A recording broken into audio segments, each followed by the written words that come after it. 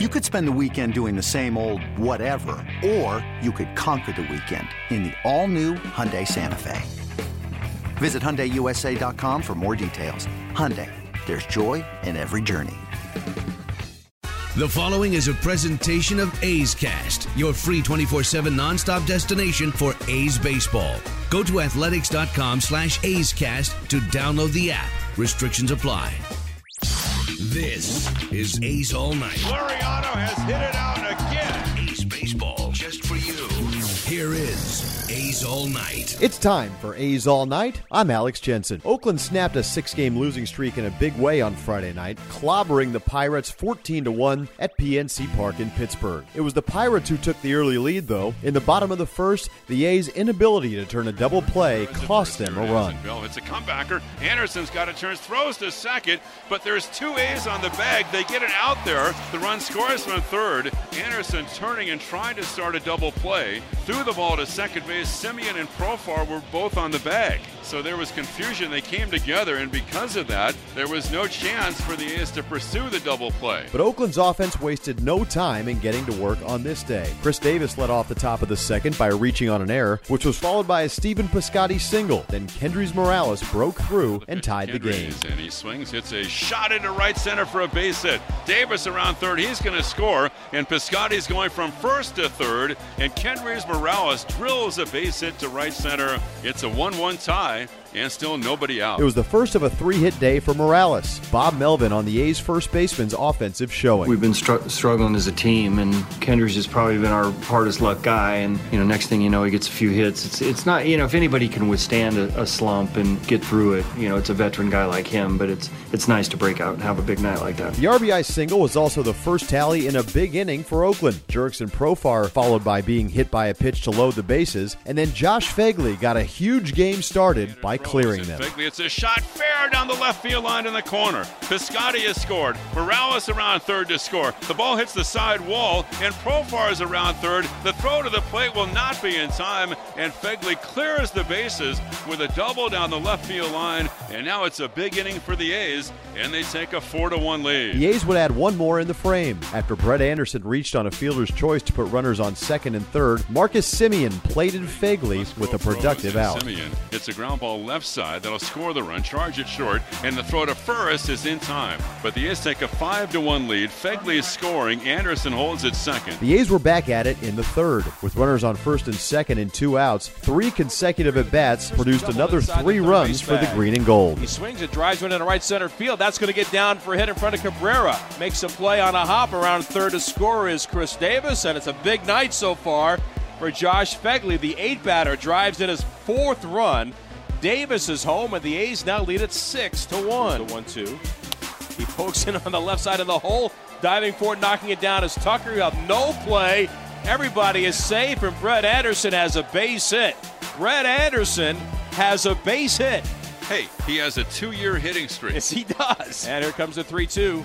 Outside ball 4 that's going to bring in another run. And it is 7-1. Oakland, a bases-loaded walk to Semien. And in the 4th, it was more of the same from the Oakland offense. With the bases loaded and 1 out, Jurickson, Profar, and Phegley came through with back-to-back hits to put this one out of reach. A swing by Profar and a line drive base hit on 1 hop in front of Cabrera. Everybody moves up 90 feet. Chapman is home, and the A's just keep on piling up on the Pirates and lead 8-1. Josh 2 for 2, 4 RBIs. He swings and drills one to deep left. Reynolds is back, reaching up over his head. He can't get it. It short hops the wall.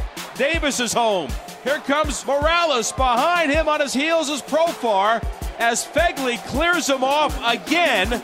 He's got 7 RBIs on the night, and the A's suddenly have an 11-1 lead. A night to remember in Pittsburgh for Josh Phegley. With plenty of offensive support, Anderson had no trouble handling the Pittsburgh offense. 10, bottom of the 6th, Anderson throws, runner goes, ground ball to second, Profar has it, turns and throws to first, and a backhand good play at first by Morales. And that eliminates that, races the Pirates in the bottom of the 6th inning. They leave 2 runners on base. Anderson with a great effort tonight on the hill. And after 6 complete, the Athletics on top of the Pirates, 11-1. The A's lefty picked up his 4th win of the season, firing 6 innings of 4-hit ball while giving up just 1 run. Anderson and Fegley on the start. My stuff wasn't great, but I made some pitches when I had to and got out of some jams. And, it was, like I said, the best we played in the Wild. Good overall team win. Yeah, just attacking guys. I feel like, we got some runs for him earlier. He was able to relax. I feel like they were really aggressive early on in the game. First pitch, fastball swinging, so we just started guys soft, slowing them down. And he's a guy that can throw his soft stuff for strikes consistently and keep them honest. So it was all around good for him. Almost more impressive was the left-hander's offensive day, as Anderson went 2 for 3 at the plate. Melvin and Anderson commented and had some fun with the lefty's base-running exploits. Brett Anderson knows a little something about baseball, and he's probably not the most athletic guy we have, but he's probably has a good idea how they're going to pitch him. He's not trying to do too much. The last thing he wants to do is run the bases, though. So I think he was a little uncomfortable at second base when he didn't have at least a base coach to talk to. Running bases is still terrifying, especially the first one when I had to go second and I blacked out, basically. I'll take the 2 hits. The base running is still not my favorite, but, glad to be a part of it on both sides of the ball today, which is, something as a pitcher you can't really say a whole lot. Oakland wasn't done adding on. With a runner on first and 2 outs, Matt Chapman showed off his opposite field power. Hit toward right and hit well. Back onto the shuck, over his head, and over the wall. It clears the 21-foot-high barrier. An opposite field blast for Matt Chapman. His 9th of the year, putting this one away, and the A's now lead it 13-1. An impressive opposite field clout by Chapman. Josh Fegley also wasn't finished as he capped his career night in the ninth. Swinging a deep drive to left, right down the line. If it's fair, it's gone. An incredible night for Josh Fegley. 8 RBIs, and the A's have taken a 14-1 lead. The night of his life and then some. 14-1 Athletics. 8 runs batted in, 2 doubles and a single.